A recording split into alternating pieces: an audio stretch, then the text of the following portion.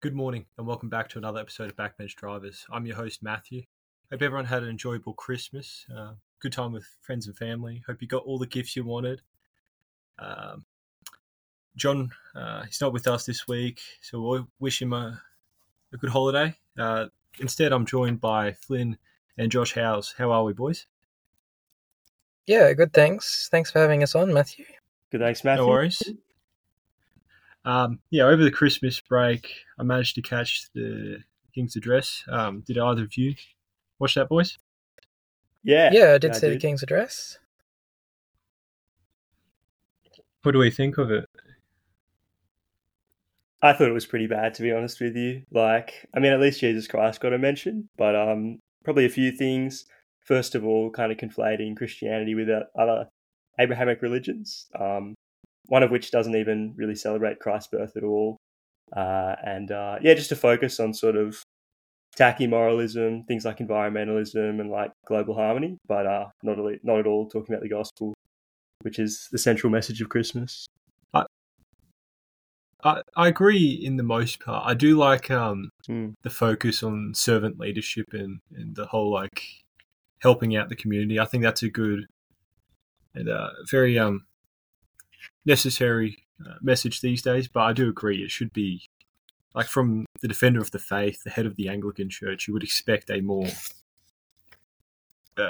Christian focus, and necessary doesn't have to be a sermon or anything too strong. You just look at what the previous monarch would do on her addresses, and that's kind of the standard you would expect.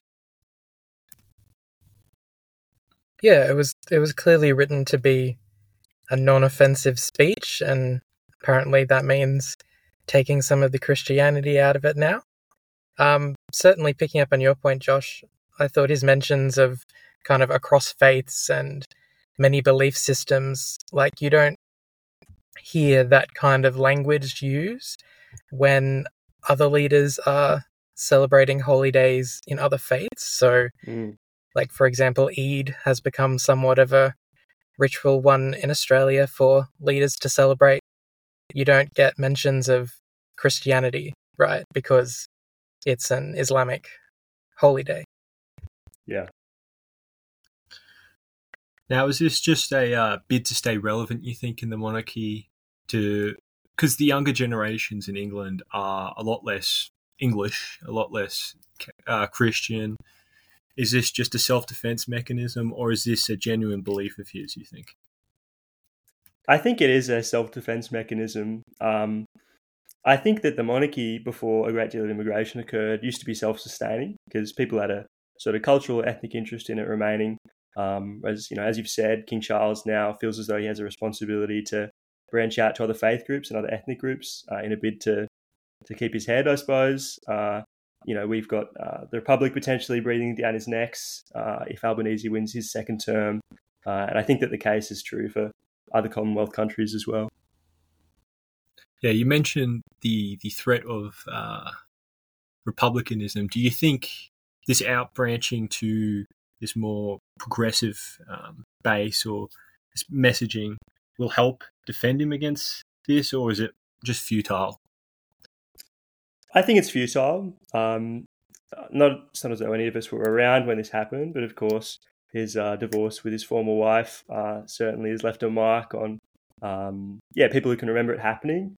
And I think that ultimately they've got a problem with the institution of monarchy itself.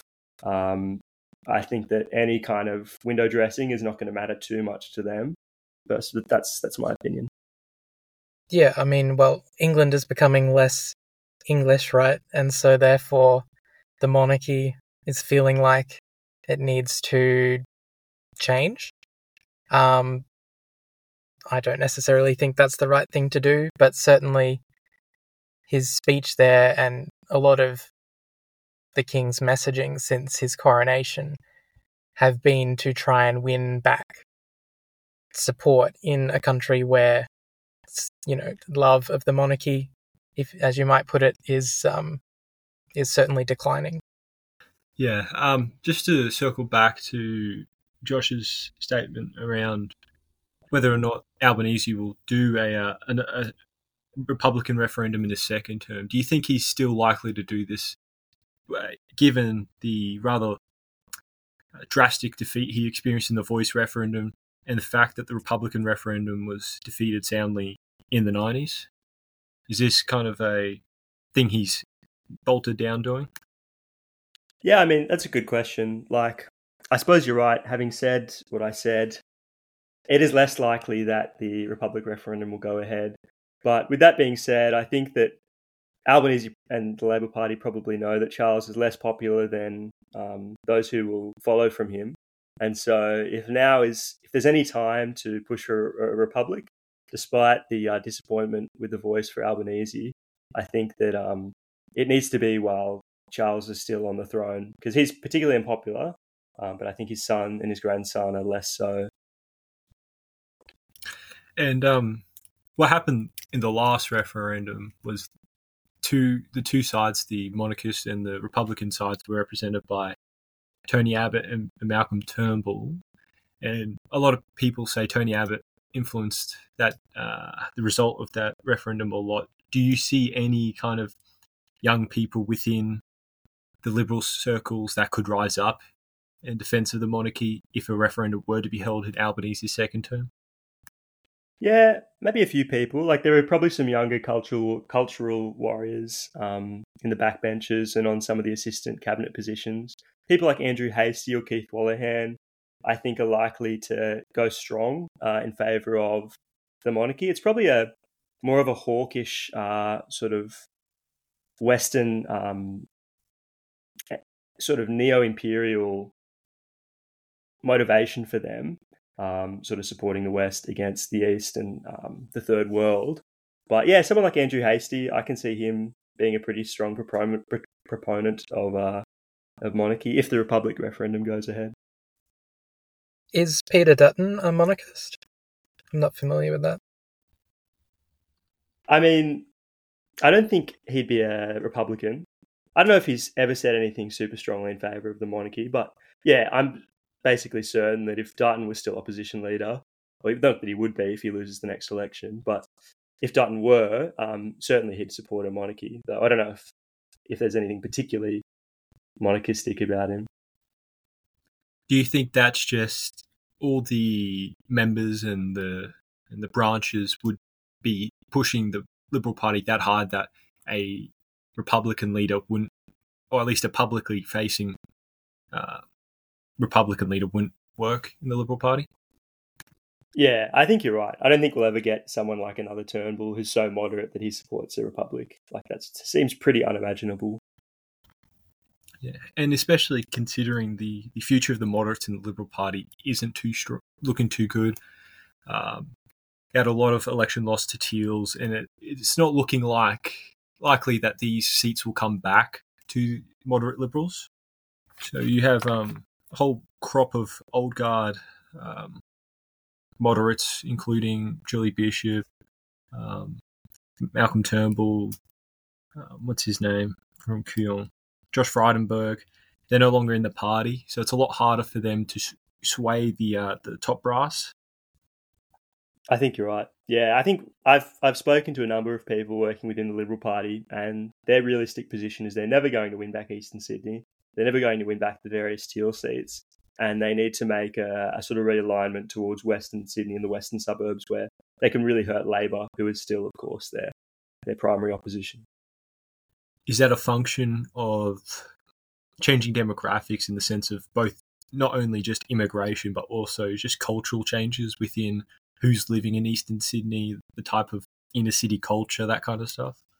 What's the largest reason behind this? I mean, realistically, I'm not from Sydney, so I can't speak too much to this. But as far as I'm aware, apart from a sort of disproportionate Jewish population, Eastern Sydney is disproportionately European or Anglo compared to other parts of Sydney. And so I don't know if the cause of the Teal shift has been demographic change. It's certainly been cultural and political and economic changes as people become more wealthy and wealthy enough to be able to afford green policies while they keep their money. I think that the Liberal Party probably sees people in the western suburbs as natural conservatives who come from Middle Eastern and Eastern European countries. And so I think that's why, I don't know if it'll work, but I think that's why they're trying to pick up those seats for that reason. And it certainly mimics what conservative parties have been trying to do across the world. If you look at America or into Europe, they're looking I'll at... also add a caveat to that. In Europe, there has been some success with minor right-wing parties among highly educated young white men on the issues of immigration specifically. But then again, Europe does have a larger immigration problem than we do in Australia, so I don't think that effect will be as prominent here. Just touching on what Josh said there about the inner city teal kind of seats, these type of people being able to afford green policies. This has been a large talking point in the media and within and around the party around climate change policies, renewable targets, and just environmental stewardship more generally. And there seems to be a lot of just back and forward around what the Liberal Party should be putting forward as their messaging. And so I just wanted to ask the boys firstly, what are their views on environmental policies? I understand Flynn was a Greens voter at one point for this reason. Is that correct? Yeah, so I was a Greens voter in the 2019 election because of their environmental policy stance. And certainly that is something that I still believe in. I still consider myself to be an environmentalist. But I guess I think it's a mistake for Conservatives to ignore environmental issues in a way I feel that they are at the moment. Certainly a problem that conservatism in Australia faces right now is the fact that it's overwhelmingly run by boomers. And I think if they're wanting to move the party towards a younger demographic, environmentalism is something that they can look at more without compromising any of their core right-wing beliefs, I would say. Yeah, I don't think being an environmentalist excludes you from being a conservative. No, and you see on the issue of the environment, it's the number one or number two issue for a lot of younger voters out there. And so there is going to be in a decade or two's time, if you don't get ahead of this, you're just going to not be able to win an election because these people will be going to the Teals, to Labor, to Greens, where there's a bit of brand loyalty, a bit of trust. And just to circle back, what specifically about the Greens environmental policy drew you there, and what could the Liberals pick up? Certainly, yeah. So I guess it was the fact that they were a party that were specifically targeting young voters on an issue that, we cared about. At the time, to me at least, it felt like the other parties weren't really even interested in bringing that up as a discussion point. And so you weren't left with much option. To me, at least, it felt like if I wanted to vote to support the environment, I had to vote for the Greens.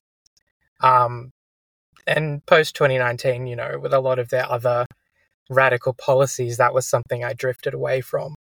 But certainly I think Conservatives can offer a different form of environmentalism that isn't, well, let's just ban everything and let's, make tax incentives for renewable energy companies and do all of this kind of top-down government approach. I certainly think there's scope for a more conservative path. And so is this kind of a Teddy Roosevelt kind of ecological conservation kind of aspect where he still kind of right-wing on immigration and social issues, but there's this notion of environmental stewardship as core part of the appeal? Yeah, well, I think it comes down to a question of Australian identity. So I don't know about you guys, but certainly our Australian environment is a core part of our identity, at least in my opinion. And conservatism is all about, conserving and protecting traditional institutions and culture and values. And I think certainly that environmentalist opinions come into that form of conservatism. And it's not only just a political aspect to it. There's also a moral or religious aspect to being stewards of God's creation, isn't there? Certainly. Right? And God I think, put humans on this planet, right? In a position of responsibility to care for his great creation. And you do yeah, even, exactly. you know, And you see, you go, Matthew. I'll jump in after. I was just going to quickly say, you see this, you're a Catholic, with Pope Francis has put a strong emphasis on living with the earth and not abusing it, particularly in his first encyclical Laudato Si. I think and it's pretty clear that we are called by God to look after His creation. That's not just the trees and the ecosystems, but it's also all the species, and that's through not only through what we do individually, but also through government policy, which we can influence. Sorry, what were you going to say, Josh? Yeah, I mean, even going off that, you see in the Old Testament various laws that God gives Israel, like not muzzling an ox while it treads out the grain, or letting every seventh field lie fallow for a year. So there are certain laws that God institutes that kind of recognize that nature does have to be cared for if it's going to thrive and be sustained. So yeah, it's very interesting. Because there are a lot of, like, just following on from that, you see, like, especially a lot of modern agricultural uses, they've destroyed what the environment was, in the sense that there were habitats such as wetlands, which provided benefits that were not fully realized half a century ago. And so you've had to, like, for an example, if you're cropping, you basically terraform a whole bunch of fields, and then there's a lot of pests, and you have to use chemical pesticides, which not healthy for the broader environment through runoff into waterways, which we inevitably both eat in the product and drink through our water sources, where there is a natural ecosystem, life cycle where, in wetlands there's birds such as ibises that do prey on grasshoppers and crickets, which protects agricultural crops. So there is, God did design this earth to be sustainable, to be renewable, and a lot of human practices have spat in the face of that. And it is good that there's a growing awareness around better practices and better ways to look after the earth that aren't chemical pesticides, that aren't, these drastic measures which are causing human harm. I think you're right. And I mean, it's interesting, speaking of sort of the Liberal Party's change in stance towards this issue, their pivot towards nuclear is fascinating. Like, there's a young gentleman, Will Shackle, he'd be 17, I think. And he's been quite a powerful and non-progressive advocate for nuclear energy and environmental sustainability. And I think Dutton recently, or the Liberal Party recently, formally adopted a party stance in favour of nuclear energy. I think this is unlikely to fail. I think we are going to see nuclear energy in the near future whenever the Liberal Party next wins an election. Especially considering with the national energy market, which connects all of the eastern coast states, including South Australia, the baseload power is coal. And that's because coal, you can fire it up whenever you need it, and it's pretty efficient. And then you have gas and increasingly distributed photovoltaics. And the issue with transitioning to renewables is that they are intermittent and they aren't, they can't produce a consistent level of output of energy, and so you'll need something like nuclear energy, which is more consistent in output, or you need a greater degree of energy storage systems through batteries or pumped hydro to offset the loss of coal-powered energy. So I think nuclear is both politically advantageous for the Liberal Party and also necessary for the stability of the energy market in Australia, which ultimately, if you're the party that transitions to renewable energies and it's done, correctly, it's done efficiently, and it's done without people, regular Australians suffering, I think that's a very good political advantage to you. Particularly when Australia... I certainly think all of that is very true. But sorry. No. I certainly think all of that is very true. The challenge with nuclear is always the safety concerns within the public, however unfounded they may be. Nuclear power is used all over the world and it is perfectly safe, but unfortunately negative opinions tend to linger in people's minds, and many people have seen Netflix documentaries of Chernobyl and what have you. So I think that is a challenge that nuclear has that a lot of other energy systems don't, like even fossil fuels. And I mean, perhaps stating the obvious, but Australia, if I remember correctly, has the, if not one of the greatest uranium deposits in the world. And so this seems to be like an untapped market, right? Something to be taken advantage of. With the common concerns around nuclear power and the safety, would this largely be mitigated if we just dumped it in the middle of the Simpson Desert? If we just built up a small town of maintenance workers and operational staff in the middle of, I don't know, maybe an hour outside Alice Springs, would that be palatable to the regular Australian? It depends who you consider the regular Australian to be. Largely irrational at times, to be fair. I think that, broadly speaking, it will be palatable to Australians, but potentially it may not be palatable to those Australians that have just elected Teals to their seats.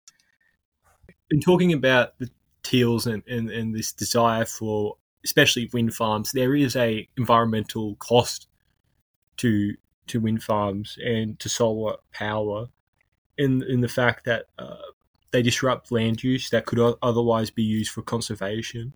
And there is also, I'm not sure how widespread it is, but there are reports of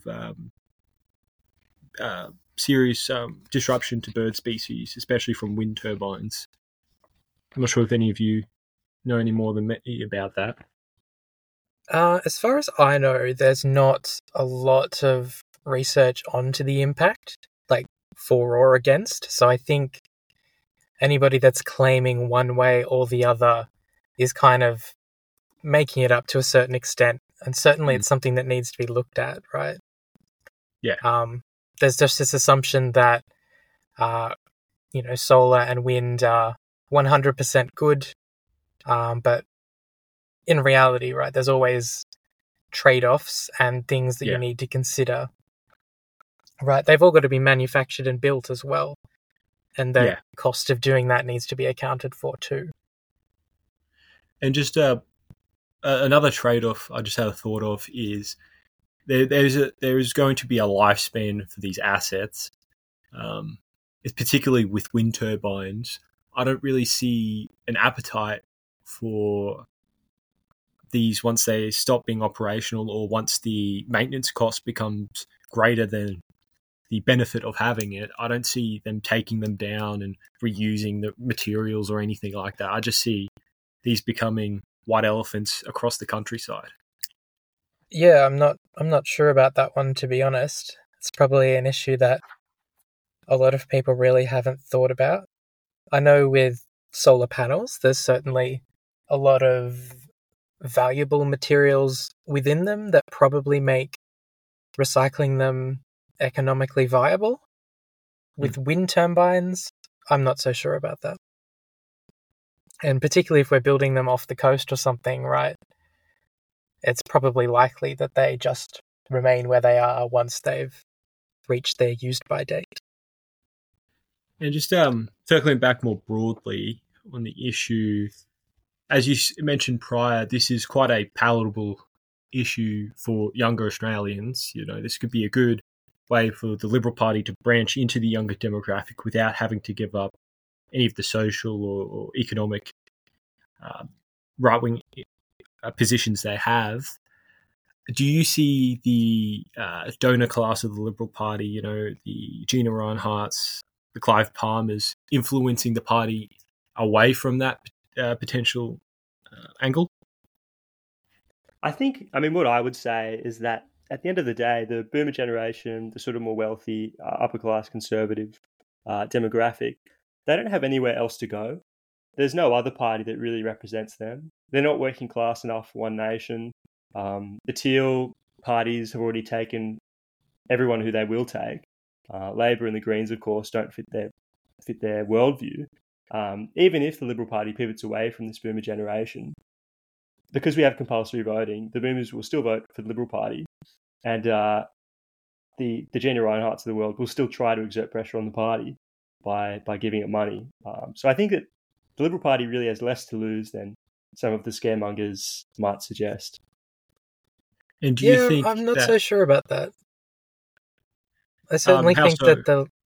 that the money is very important to the Liberal Party, and certainly I think that it's a flaw with the right wing in Australia at the moment, that a lot of their funding comes from these lobby groups. And I think that has played a role in their positions on environmentalism. The willingness to break from that, I guess, either they're going to have to make a change and see if the money disappears. But yeah, I'm not so sure about that. Certainly the further right like micro parties that we've seen pop up in Australia, pro-environmental stances haven't been popular among them. And I just think that's a symptom of where their base is coming from and how the money is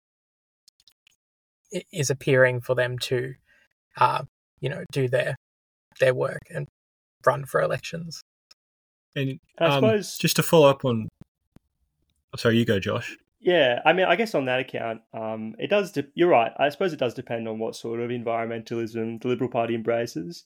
If it is a strongly pro-nuclear position, perhaps even to the detriment of, solar energy or wind energy, then the Gina Rineharts of today may very well be the nuclear tycoons of tomorrow. People can always make business out of these ventures, which perhaps is the middle ground that needs to be pursued. And because I just follow up on what Flynn said around these minor parties not doing well. You only have to look at Clive Palmer, his United Australia Party, who Clive spent, I don't know, hundreds of millions across both the 2019 and 2022 federal elections, and he's only have one senator to look for it now in Victoria, which doesn't seem a very good return on investment. Yeah, I mean, particularly considering that the UAP's Victoria branch has just deregistered, if I understand correctly. So, yeah, I mean, I think it was $100 million that he spent. And this is over 2 elections, right? He ran, of course, in the previous one and didn't win anyone or any seats. Yeah. And considering that most of that would have been spent in Queensland, considering that's his home state, it's the state he's influenced the state branch of the LNP quite a fair bit. It is not a viable option for these boomer liberal donor types to go and start their own party or to support minor parties, because it hasn't bared any fruit in the past. And I say his success in Melbourne, Victoria, is more broadly to the anti-lockdown kind of movement rather than anything to do with Clive Palmer's dispute with the Liberal Party. Yeah, I think you're right. And I suppose if it's not off topic too much, we are already seeing the remembrance of the COVID lockdowns, the vaccine mandates dissipating. It's not a policy platform anymore to run on. Apart from maybe a few Liberal senators like Gerard Rennick, there isn't much talk on recompensating the vaccine injured or doing an investigation into government policy during that period of time. So it seems with some of these campaigns, Australians forget too quickly. And so it's difficult to run a campaign on that issue, even in the months after it's occurred. Do you think that's characteristic of Australians, this apathy, or is that because there's a larger, more present issue around cost of living that's affecting people's memories more? I think it is an apathy. I can't remember which year it was, but in one of John Howard's election years, perhaps when he was running for the first time, he said that at the end of the day, his government policy was that Australians be comfortable and relaxed. And so even if there are things like vaccine mandates, as long as Australians aren't losing too much money or their standard of living isn't declining drastically, or government policies are indeed in favour and ostensibly for the purpose of ensuring Australians' comfort, then I think ultimately, since we're the lucky country, we don't worry too much about things that are probably worth worrying about. Yeah, whether it be the older generation and environmental degradation or the COVID lockdowns, it's a little disappointing, and I think it probably leads to disappointing results politically. Just because it didn't always seem to be that way for Australians. You look at the accounts of the people who fought for federation. They weren't apathetic. They seemed to have a genuine concern and a inner desire to want better for their country at the cost of an easier life. So is that something that can be reanimated within Australia, or are we just destituted to being an apathetic people?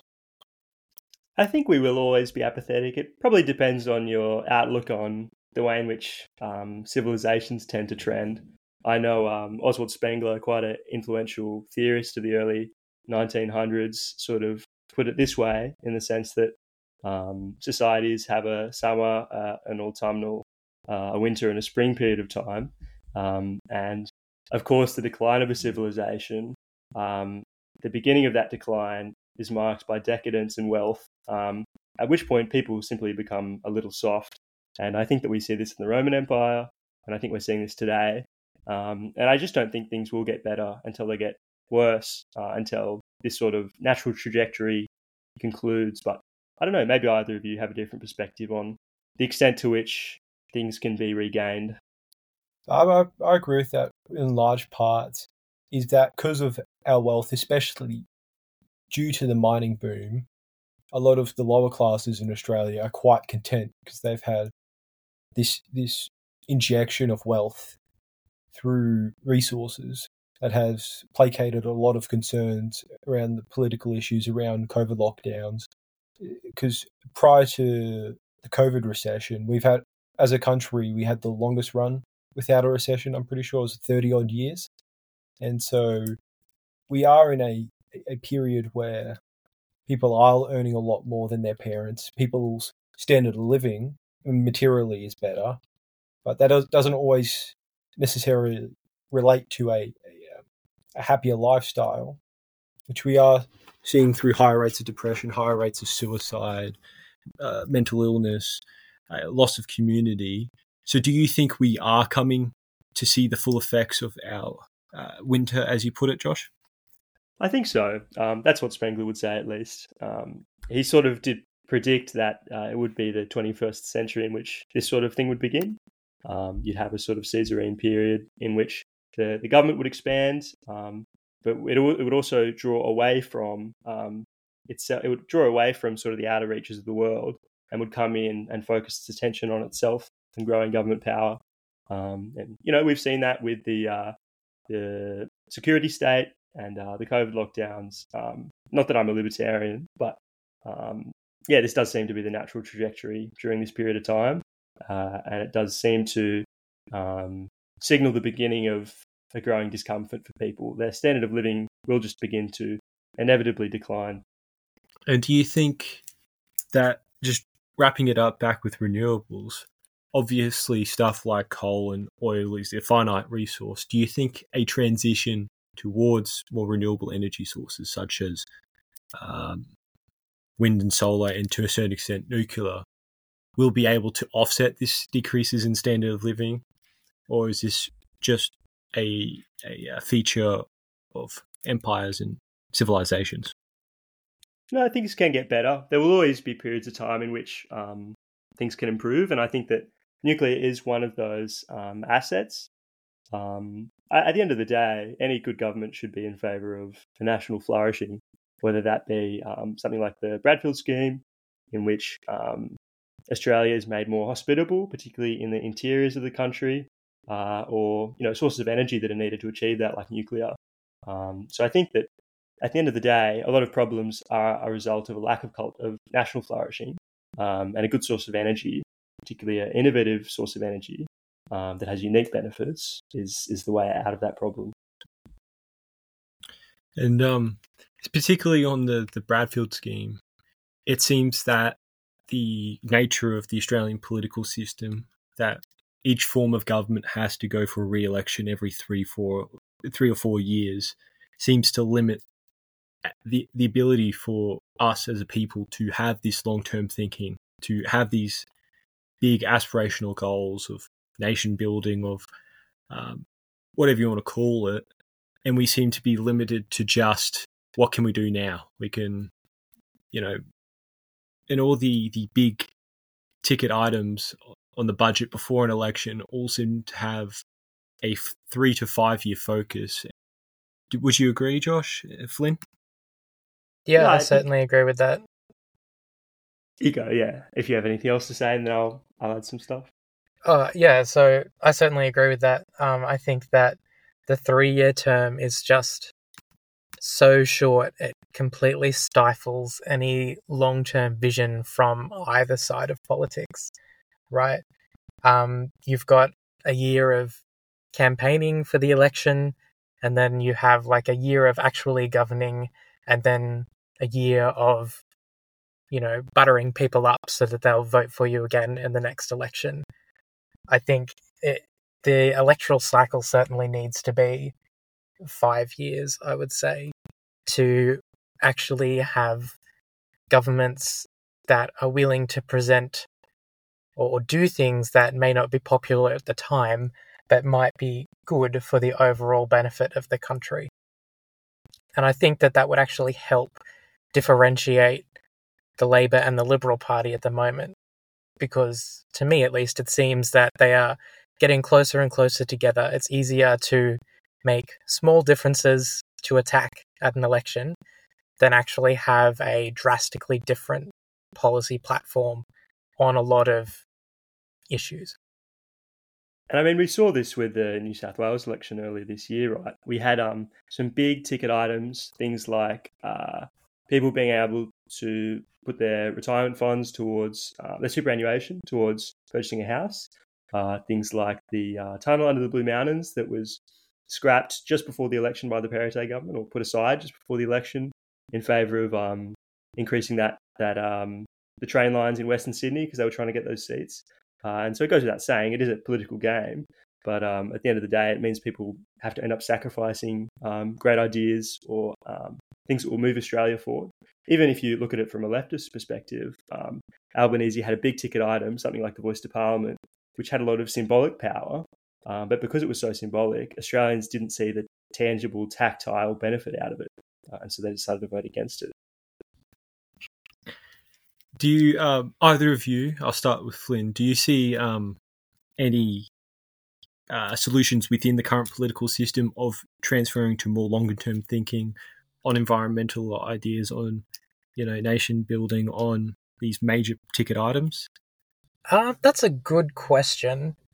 At the moment, I would say there's not a lot of willingness to do that, particularly within the political establishment that we have at the moment. They're all products of their own system. And they're really interested in winning elections, and it's very clear over the last few, how that's done. Labour avoids talking about tax at all. They don't talk about immigration. Yeah. Liberals talk about the economy. Labour talk about spending money, right? Helping the people worse off, whoever they may be. That is really the crux of what it comes down to. And I don't really see that changing within the current system that we have. Same question to you, Josh. Do you see a solution within the current political system to transition to a longer-term vision? I think that there has to be a solution, but I think that the solution has a lot to do with culture. I think that Australians do need to change the way they think about politics and about society at a larger level. It probably needs to be a sort of, perhaps a religious revivification, in the sense that people need to start thinking again about the importance of good government, the importance of selflessness in policy making and decision making, and how they vote. Of course, there needs to be a political element to that, but I think that perhaps if Australian Conservatives or even Australians that wanted good government would have focused more on the arts, things like film and literature, in part, perhaps this can change the way, this can change the sort of slump we're in terms of people only thinking in a materialistic or economic way, specifically a selfish way about the decisions they make. That's a really interesting answer. Yeah. Just following up on that, people like Henry Lawson and Banjo Patterson, pretty crucial to Australia's federation, were poets, were writers, as well as political activists. So it is a important aspect, the cultural side of it. And just following up on what Josh said, do you think this kind of what we see more emerging across Australia, this isolation, not isolation is the wrong term, but this social isolation, this kind of disintegration of community, and this kind of thoughts of what's good for me rather than what's good for the country. Do you see this being an impediment towards the Liberal Party going forward, and they're attracting these people from Western Sydney, from the outer suburbs? Yeah, I mean, I think that this sort of cultural milieu that we're describing is probably uniquely Western. And so I don't think that people from the Western suburbs or people from other countries that aren't in Europe think this way. They probably have a sort of in-group preference, ethnic self-interest, but also a religious motivation behind the decisions they make. It's just unfortunate that the way they think isn't quite in line with what we would like Australians to think, or the way we would like Australians to think. But you're right. You look at the same-sex marriage vote, and it was the sort of Muslims and other groups, and perhaps Asian groups in the western suburbs, who voted most strongly against same-sex marriage. But then again, you look at the Republican vote in 1999, where, of course, people from the western suburbs didn't have much self-interest, even though they didn't have much of an interest in a monarchy, even though they do think in this more cultural, religious way. They think in a way that's different to the way in which some of the old stock Australians would think culturally. I don't know if that answers your question, but. And obviously, due to the ethnic and cultural differences, this divide will always remain, at least in some manner or some regard. Do you think it's possible for the Liberal Party transitioning forward to appeal to both the older stock Australians, the Anglicans, the Catholics, as well as the immigrant groups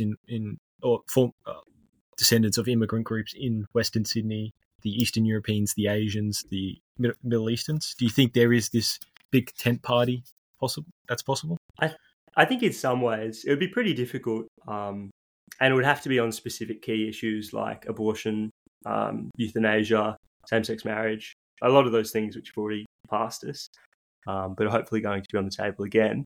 But yeah, there are some issues like your economic policy, where these groups of people have quite varied levels of economic development or sort of class levels. And so, yeah, I think it would be difficult to unite these people on a front like that. I don't know how you do it. Yeah, and it brings us back around to the King's Christmas message, right? When you're trying to find a big picture policy platform that unites all of these competing ethnic interests, you just end up with a message that is watered down, generic, and somewhat meaningless, right? So, yeah, I think the challenge is there in that I don't think there's a way to be preserving Australian culture and looking toward a better Australian future in a way that you can unite all of these people together. Yeah, I would agree to a large extent that, and just to follow up on what Josh said around the social issues being the largest bridge between the old stock and the, I don't really know a good term for them, but these ethnic minorities in Western Sydney. It's interesting that given that the LNP has shifted away from social issues over the last decade or so, where we had this large cultural war in around the Trump era and a little bit after with Scott Morrison. Do you view that as the LNP saying we've lost the culture war? Do you see the social issues being palatable to the regular Australian as in the electoral sense? And do you see in the future that a re-emergence of the importance of social issues? I think that we will have a period of time in which what it looks like for the conservative wing or the hard right wing of the Liberal Party to be hard right or to be conservative will be different than that which we saw with Abbott, for example. I was speaking with Alistair Coe, who was the former leader of the Liberal Party in the ACT, and he told me that Dutton is a conservative in a sense. He's part of the National Conservative faction, but he's not a conservative in the way that Abbott was. He's more of a national security conservative. And so I think that we see again this pivot towards the East, this pivot towards an imperialism or a neo-imperialism. At the end of the day, factionalism and ideology has a lot to do with what you're emphasizing. And so Dutton can be a social conservative, but because he's such a war hawk, such a sort of national security conservative, that's going to have precedent over any sort of traditional old stock social conservative concerns of social conservatism. And if Dutton loses the next election, which I think is likely, we are probably going to see a pivot towards the centre again, not towards the progressive wing, but someone who's a little more appealing than Dutton, I think. So just following up from that, is the packaging of the national security conservatism and the kind of old stock conservatism you're talking about, can there be a good synthesis between the Peter Dutton and the Tony Abbott approaches? Yeah, perhaps. There's a minister who I mentioned earlier, Andrew Hastie, who, I know of people who know him and they can speak well to his credentials. He's a strong Christian. He's very conservative. I think he abstained at least from same-sex marriage. He voted against various euthanasia bills. And he's a war hawk, right? And so that will turn people off, maybe people like some of us. But at the same time, he probably is the best that we have at the moment in terms of the Liberal Party and people who are actually likely to be leader one day. From what I hear, people say, this guy is going to be Prime Minister one day. So he's probably someone to keep on our radar, even if we don't agree with everything. But yeah, I think he could be very well a uniting force. And I suppose maybe I've got a question for Flynn. How was it that you kind of got into that environmentalist side of politics? Have you always been socially conservative, or have you always tended to the right while being sort of on the environmentalist side? What's been your journey as someone who's sort of outside the traditional scope of someone who's like solidly right-wing? Yeah, for sure. I think I grew up fairly progressive, I would say.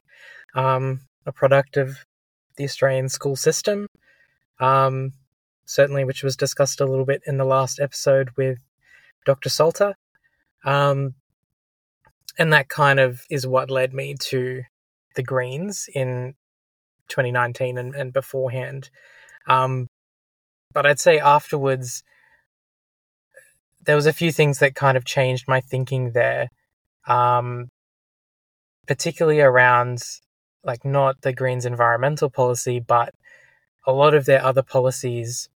They come together on the left. There's this idea that if you have a socially progressive view of one issue, then therefore you have to be socially progressive across all of these other issues. So if you support environmental action, you've also got to support abortion or support decriminalization of drugs or, support rejecting differences between men and women. And I guess that's kind of what made me drift away, this idea that having an opinion that was not socially progressive on an issue like that, you really got shunned, is how I would put that. And so there tends to be a lot of questions around those things that they just don't like to answer, and that kind of drifted me towards the more conservative, nationalist kind of views that I have today. I suppose, yeah, you go, Matthew, and then I'll jump in. What issue specifically, and was this gradual, or was there a moment that just opened your eyes or kind of unveiled the wool? I would say that it was more of a gradual thing, but certainly during 2019 and 2020, I got more involved in US politics, and something like the Black Lives Matter movement was certainly something I didn't support, and having opinions that I thought were reasonable around that, not wanting to defund the police, got a lot of pushback from left-wingers that I know, and so that kind of brings up those questions of, why is it that it's racist or, racial profiling to arrest immigrants if they're committing crimes? Is that not something that we want to do? Why within universities is it that support is almost exclusively there for women and for migrants? Like, shouldn't the focus more be on, it's our pinnacle of our education institutions. Shouldn't we place more value on merit and thought and ideas? And I guess it was those kind of viewpoints that led me where I am today, looking at, wanting to preserve our national culture and our national identity and supporting free speech and what have you. And just one more before Josh asks his, do you see this kind of free thinking common on the progressive left? Is there a lot of people who have these ideas, but there's kind of this culture of you can't ask these questions, you can't think that? Or is it a lot of people walk in step with each other? It's hard to say, I would say. I think there's a lot of self-censorship on the left. If it's an issue that you don't hold the same opinion as is what is accepted, you stay silent. And so I think that builds a bad culture where it's really the far left ideas that come to the surface. And I certainly think you see that at the moment within the Greens platform, right? They love to use the word decriminalize or free or, it's very easy to sell a fantasy, right? I'm sure, when we're all at school running for primary school captains or whatnot, you can promise to put Coca-Cola in the bubblers, but in reality, that's not going to happen. But I think that these kind of ideas or, these super radical ideas are the ones that come to the surface because there's just this accepted opinion that if you have one progressive view, you should share all progressive views. And I think you see that a bit in some cancel culture issues around around the world. One that comes to mind, for example, is J.K. Rowling, right? She wrote a series of books, Harry Potter, that would be considered fairly progressive, I would say. I know they're certainly not loved by lots of members of the Christian community, but she was cancelled for her views on women and transgender women particularly, right? So having one non-progressive opinion immediately excludes you from that space. And I mean, on the topic of this could be off kilter a bit, so we can move back if this is going in the wrong direction. But on the topic of sort of green policies appealing to the younger generation, and not just their environmental policy, but also their foreign policy.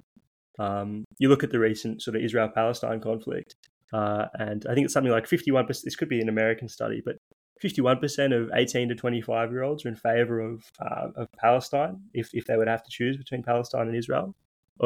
Palestine and Israel. And so I do wonder, is there a market for, and this isn't probably something that's going to happen anytime soon, but if the Liberal Party is sort of waking up and smelling the roses in regards to environmental policy, I wonder if maybe even over the next few decades, the Liberal Party could sort of get on board with perhaps the youths or the Gen Z and Gen Alpha's perspective on international relations and shift towards a more isolationist, in a more isolationist direction, or even other political parties like the Labour Party. I'm not sure what your thoughts are in regards to that international relations side of things. It's an interesting point. I think there's actually a lot of similarities between the kind of the far left and the more conservative wing of the Liberal Party than either of them would like to admit. And certainly my view, like the political spectrum is often considered to be a straight line from left to right, but I would consider it to be more of a circle kind of thing. I certainly think there's a path from having those far left views of, fighting against the establishment. To a certain extent, there is support there for freedoms, like a Bill of Rights is currently in the Greens platform, as I understand it, and things like foreign policy, as you mentioned, and also like political demonstration laws. There's a lot of issues there that, whilst coming from two directions, both the conservative and the kind of left-wing supporters, they do end up in a similar position. It's not something we've seen in Australian politics before, to my understanding at least, but I think there's scope there for that kind of the left-wingers of today in Gen Z and Gen Alpha to take on a more conservative, like social conservative viewpoint on other issues, if given that option, that they see a party that still resonates with some of their core beliefs, if that makes sense. Yeah, just following up on that, you do see a lot of work, especially from Eric Kaufman from the London School of Economics, where today's the Gen Z Zoomers are conservative on certain issues around, especially financially, than previous generations such as millennials and Gen X. And so we could see this change over time as Gen X has. Do you think that time will play a part in changing the progressive left of today, the younger generation, into a more conservative voting bloc in the way that you mentioned on these certain issues? Yeah, I certainly think there's scope for that. I don't know about you guys, but I think that Gen Z and certainly Gen Alpha are different from the generations that have come beforehand. I think conservatives of today have this opinion that, the millennials and the Gen Z, they'll become more conservative as they get older. I don't necessarily think that's true. I think that if they're willing to give a little bit on some issues, they will be able to get some more voters within these generations, because, as you say, there is evidence out there that we are more conservative on issues like the economy than perhaps some of the past generations have been at our point in time. And do you think your trajectory, is that something that, you know, us as political activists, can we, you know, learn from your experience and try and formulate a way to attract people on the progressive left who are having these secret disagreements? Is there a way we can, you know, extend an olive branch or kind of have a pipeline, if you were? Yeah, it's a good question. I think the place to start would be to actually be interested in having a conversation. There's a lot of division on the right of the Greenie vote, and you know, some of that might be founded in truth to certain people, but I think that taking an interest and connecting through common issues is the way to go about it. So Josh mentioned Palestine, right? It's an issue that a lot of social progressives are quite passionate about, and certainly that's something on the right that they could connect over.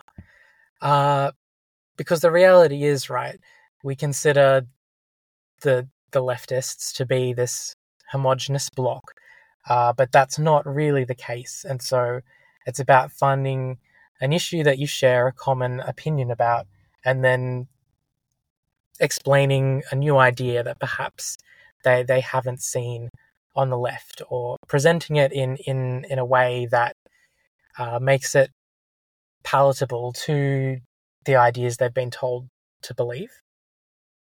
And I mean, on the general topic of sort of, you look at the electoral map, the Greens votes, or the Greens voters, are all in the inner city suburbs of the various metropolitan regions of Australia. It is, you know, inner Brisbane, inner Melbourne, some parts of inner Sydney that have the highest share of Green votes and have the seats that are occupied by Greens members. And so if we can draw people from the inner suburbs, in other words, from the elite of Australia, we can really get quite powerful, wealthy, influential, dedicated people on our side. People from those parts of Australia are the ones who are really pulling the levers. And if we can just, you know, whether it be on environmental issues or foreign policy, really embrace what the true right-wing position should be, then I think we can see a lot of success, even in a general societal level. And Josh, do you see this coming from, as you mentioned prior, from the cultural and religious elements that need to be established? Yeah, I think so. I suppose you just have to look at what people talk about and what causes people to think about certain issues. I haven't seen the Barbie movie, but the number of sermon illustrations and things I've heard from secular people about the Barbie movie, about the message it portrays, the way in which it causes people to think about an issue, even if I probably don't agree with the message that Barbie's putting forward. But even if we have things like films that sort of subtly, without being like a sort of Daily Wire Lady Ballers thing where they're just out and out political, but if we just have a film that sort of captures Australian national feeling, or something about energy, or something, even just things about sort of a foreign conflict, and sort of tugs on the heartstrings a bit, causes people to think about an issue, almost in a propagandistic way. I think this, maybe it's an untapped market. Maybe we need, more right-wing people making movies. But things like that. I think that things that cause people to think, things that cause people to talk about certain issues. I definitely think like movies is like such a massive target, but even stuff like music's probably more accessible to the average person, and you do see the influence of certain artists having on particular subcultures and the effect those subcultures have over time.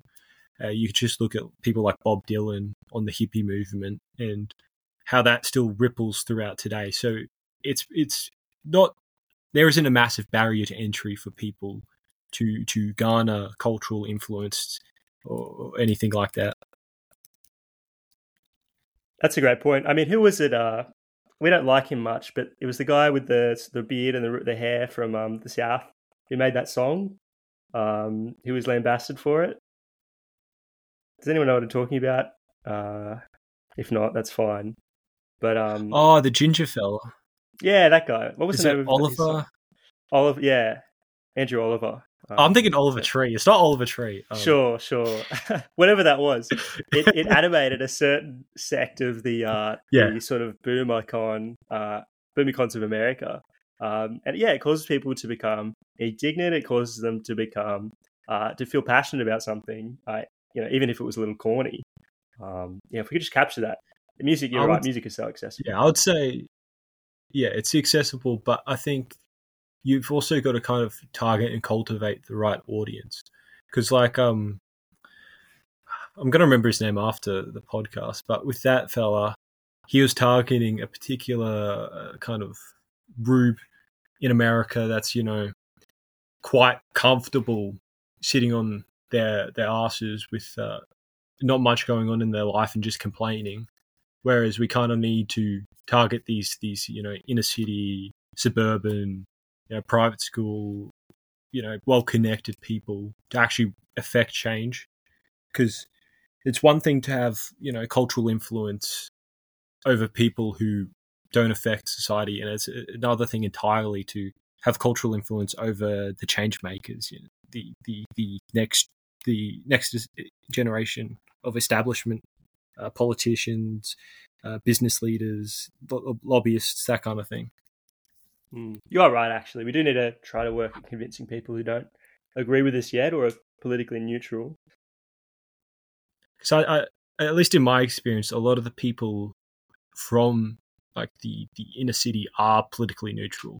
A lot of it is, in my experience, a lot of it is, their girlfriend tells them to vote green, so they vote greens. They're not really engaged. And if you just have a conversation with them, it does, like what Flynn was talking about. If you talk to them about their interests, what they care about, you do have a lot more of, you do see a lot more results than if you were just to, just shout racist things at them, for example. Even sort of a sort of historical, perhaps a controversial historical example, but one that we wouldn't necessarily support. You look at the film The Birth of a Nation, right? And this is a pro Ku Klux Klan film, but you look at the effect that it had. People respected it because it was cinematographically a masterpiece, and even today people will still respect it for that reason. And it had a great deal of an effect on United States foreign policy, immigration policy, and even enrollment in the Ku Klux Klan. And so you have a number of filmmakers or films that are highly controversial. Perhaps there are things in which we would disagree on them, but they're very influential and they're very powerful. And I think that if we can do things that are sort of controversial and perhaps pushing the third rail a little bit, we do them well and we do them professionally, people will actually listen to what they have to say. I know The Birth of a Nation is perhaps a controversial example, but something that I think we would agree with. Yeah. There's also Triumph of the Wills, which again controversial, right? But it is a more I think fitting example because it does show in an uprising political movement pioneering new methods of filmmaking, new technologies, new standards in film to the success of a certain political movement, political ideas, that kind of thing. And so, do you see Australia? Because with Australian culture, a lot of it is kind of this, as we discussed a couple of weeks ago I can't remember what the episode was, the Anzac one, about the degradation of Australian culture and this kind of boganification, if you would, of the average Australian. Do you see any sort of do you see a pathway for this more highbrow kind of culture kind of influence occurring, or is it doomed to fail in that I regard? mean, I think it's interesting as people become more wealthy, the Bogan class, as endearing as they are, is sort of dying out a bit. I mean, I've a place like Newcastle, for example, it's used to be historically a large industrial, very working class city. You'd walk through the main street and there'd be coal dust on the ground and on the windowsills and things. But the culture's changed dramatically. It's become so much wealthier. It's become so much a more expensive place to live, but a place where there's more culture, more higher culture. And I think the same is seen all across Australia. And so that perhaps is one thing that we have on our side. But I think the other thing is that, I don't know if I haven't seen the Anzac Day episode, so I can't remember if you mentioned this, but Australian culture is in many ways American culture, or at the very least, America dictates what the culture is. And so I suspect, it would be great if we can untether ourselves from that. But I think that if American culture improves, if it becomes more highbrow and more conservative and more on the right, then I think we see the same sort of thing happening in Australia. I could be wrong. Maybe you guys can push back on that. But I wonder if American culture is really it shifts our culture in a great way, in a large way. I think that's definitely true for especially millennials. I'm not sure really if there's an adequate way to describe Gen Z culture anywhere. Zoomers are quite a decentralized. So there's a lot of different cultural influences from a lot of different cultural subgroups, which I think it makes it easier to exert some influence. But you definitely are right in the fact that America sneezes, we catch a cold in that regard. And just on that, with the changing demographics in Australia, particularly larger Chinese and Indian groups, and the growing multipolarity of the global order, particularly with the rise of China, do we see this influence waning from America, or do we, as a culture, double down on the American influence? It's funny, right? You go, and then I'll add something. Okay. It is funny, right? Just, I go to the movies every so often, and it's interesting how many more Hindu movies, movies in other languages, particularly Indian ones, are coming onto our cinemas, right? Australian cinemas are now playing films that we can't even understand. You look at Parasite, right? That South Korean movie that won an award a few years ago. Yeah, I think unfortunately Australia is moving away from an Anglo culture and towards the east, whether it be places like Korea or India, places that are still Western friendly and Western allied, but sort of non-white. And so, yeah, I don't think it's the sort of thing we can really use to our advantage either, because it's so foreign to us, and they hold so many ideals that we don't hold to, particularly since they've been made more progressive, these countries. But yeah, I think you're right. I think we are moving away from that Western hegemony culturally. And to go back to what I was saying earlier around the different kind of cultures and the different socioeconomic groups in Australia, will this affect any of the kind of next generation of leaders? Do you see an insurgent, particularly Asian class, coming up in the coming generations that will influence politics, influence culture, influence society, legal structures, that kind of stuff? Yeah, I mean, I think so. Just look at what's happening in the UK. The minister for the Irish Prime Minister is a homosexual Middle Easterner. The UK, I don't know what his role is, but he's also from the Middle East. Rishi Sunak's an Indian. Unfortunately, I think that's certainly the case, and I think that other countries are catching up. I mean, why can't I remember his name? The US Republican Vivek Ramaswamy, of course, being an Indian. Australia is probably, it's interesting how that hasn't really happened so much here yet, but I think it's only a matter of time, particularly as various parties try to vie for the increasing immigrant population in Australia. Yeah, don't worry. One Nation will make sure we have an Indian party leader first, I reckon. That's right. That's right.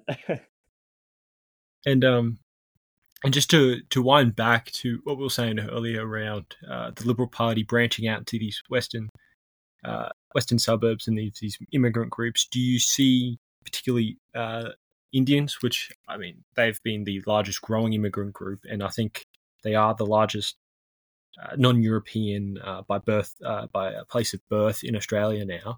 Do you see any sort of success in what Mark Latham was trying to do by connecting the kind of older stock kind of working class populism with a new, as Tucker Carlson would put it, multiracial working class populism. Do you see any success in that occurring? Yeah, and I mean, it really depends who gets to them first. Like, it sort of goes without saying, I know quite a few Indian people, and they all become westernized within the second or third generation, and oftentimes they become more progressive than the residing population. First generation immigrants carry over their natural conservatism, but as soon as their children go through the school system and the university system and listen to Western music and watch Western movies, they become inculcated in liberalism, right? So, yeah, I don't really see that being as much of unless the culture changes, I don't see us getting much headway into that group. Do you have any insight as to why children of immigrants are more susceptible to the prevailing cultural influence than native-born Australians? It's probably an anti-colonial mindset, ironically, because they are, in a way, being colonized by Western culture in that very act. But yeah, I think that because progressivism lends itself towards an anti-colonialism, and these people are consciously non-European, they embrace that ideology that fits so well with anti-colonialism or anti-imperialism, whether it be Israel-Palestine, which we probably are more favourable towards. But yeah, other issues. I'm trying to think of one. Maybe like South Africa, for example. That's a naturally anti-colonialist and progressive issue. And those who have descended from those who were colonised sort of find themselves naturally leaning towards that issue. Do you see, because the effects of colonialism and the kind of people who lived under colonialism are increasingly becoming older and older generations, do you see this still being a tangible and real, like, social trauma almost going forward that will, like slavery in the US, that will animate voting blocks into the future? Yeah, I think it will. And, we see in Australia, whether it be with the stolen generations or so-called, or slavery, people can have no experience of past events that happened hundreds and hundreds of years ago, and yet it still feels very personal for them, and they identify very strongly with it because they're told to, right? And I think in many ways because they do have a genuine sort of ethnic feeling. And so, yeah, I don't think that feeling's going away, and I think it's going to continue to be what animates their political ideology and their decision making. And do you think that because of this, people would call it a victim mentality, would be a stumbling block into any sort of outreach from the Liberal Party to these immigrant groups in the future? Yeah. I mean, definitely. You already see the Liberal Party ceding ground. It was actually Scott Morrison. Oh, no, even if you go back far enough, it was John Howard who initially proposed something like the Voice to Parliament, which we now have. It was Scott Morrison who changed the wording of the national anthem to make it more multicultural. So yeah, we are already seeing the Liberal Party ceding ground to try and compensate. And even for this, if you go back to Malcolm Fraser, he instituted the SBS for the purpose of having a multicultural news organisation, and that's in the 70s. Yeah. So, and the question is, like, why would the Liberal Party go forward with this kind of, changing the lyrics of proposing the Voice to Parliament if there is no result? Like we see in America, Republicans keep having this outreach to African American voters, and it doesn't work. So why, from a political strategy, would they keep that going forward? Would you have any insight on that? I mean, I think they've got a realistic understanding of the demographic change or the replacement that's happening in Australia. Even if you win 10% of an immigrant population, if that immigrant population is within the next few decades going to make up a majority of Australia, then inevitably there's still some utility in trying to get as many votes off them as they can. Like, they know the white population's not growing. And so I think they're sort of seeing what lies ahead. In saying that, could it not be more fruitful for the Liberal Party to have a more nativist policies of protecting the political strength and the position of native-born Australians through immigration policies and any other policies? I guess you'd have to make an improvement to the fertility rate. Like even if you stopped immigration tomorrow, which would be great, the non-European population is still having far more children than the European population. And I think the European, or at least the Anglo-Saxon birth rate's below replacement level. If you fix that, then yeah, there'd be a lot of utility politically. But I guess the trajectory's not looking great. And why do you think the fertility rate for, as you put it, Anglo-Saxons or even more broadly native-born Australians or European Australians is so low? I think it's probably an outlook on... I think people used to have children for a number of reasons. Or they used to have more children for a number of reasons. There probably was a desire to sort of carry on their family line and their ethnic group. And people don't think that way anymore. But I think it's also probably a religious thing. Religious people tend to have more children because that seems to be a command from God. And yet people aren't as religious as they used to be. So the reasons people had for having children, I don't think are present anymore. Yeah. I was going to say that because you do see the ability for people to own their own house being a strong determinant in when they have their first child. And so if we have a housing market that is consistently increasing above the people's ability to afford housing, you will see a growing amount of people delaying their first child beyond. Well, I think the current average for women is 28. You'll see that reach the 30s soon, I believe, and that's just going to delay. If the first birth of first child is delayed, then the average number of children per woman will also decrease. I mean, I suppose it's a question of, how have previous people lived their lives? Like, compared to the 50s and 60s, the housing market's not amazing. But we are more wealthy than people who have lived almost at any time before the 50s and 60s. And yet, even those who had it worse off than us had more children. I think the lower class people actually have more children than those who are the most wealthy. So yeah, I do agree that it probably does have some stuff to do with housing. But I probably would throw in some sort of confounding variables like wealthy people not having as many children or people before us who are much poorer having more children. Yeah. I definitely don't think the housing issue is the main cause. I just think it's more of a compounding a more broader cultural and whatnot issues. Do you think, like you said, that the lower classes are having more children than upper class people, which is inverted from most of history, particularly Victorian era, where you had the upper classes having lots of children. And like you look at Henry Parkes, he had 17 children. And so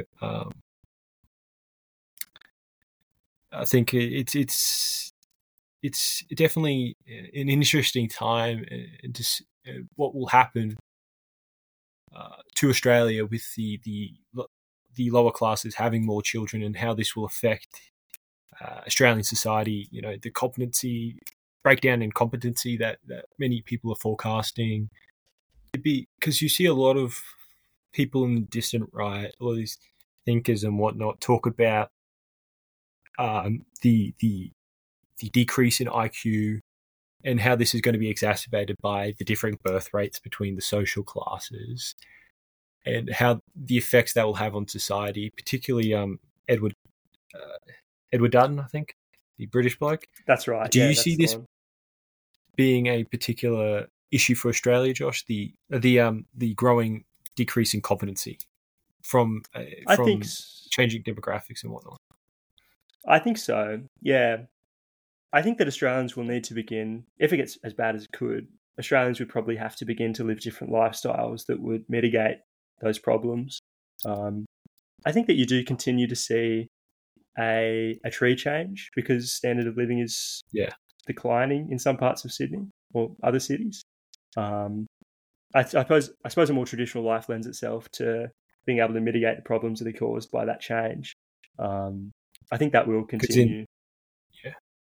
Because in large industrial societies, there is a lot of trust put into the people around you. And if there is an increasing lack of competency in the basic services, transport, food, water, there is a lot more risk to being in the city. So do you, I don't want to say going back to early Australia, this kind of settler colonial kind of mindset, but do you see this kind of, because back then a lot of the influential upper class people were landowners out in the country. Do you see that coming back in any way? I mean, I think we already saw it coming back with the millennial generation. I've got a few millennial friends, and a lot of them like, whether it's things that are a little superfluous, like making your own kombucha, but yeah, like baking their own bread, planting their own gardens, sewing, knitting, things that are sort of self-sustaining. It's interesting. I think that's been a bit of in the increase. I think also in rural settings, you do have institutions like men's sheds and the CWA, which do help teach these skills, which I think, because to someone like my mother's generation, not knowing, like women today don't know how to sew and make clothes, whereas my mother and my grandmother and my great-grandmother's generation, that's just second nature to know how to make clothes, know how to, cook and bake and all that kind of stuff. And it's I think that's all for today, Josh. Don't you think? We can keep rambling on if you want. No, I mean, I'm pretty easy either way, to be honest. But you did well. Congratulations if you made it through an hour and a half. Yeah, that's right. Yeah.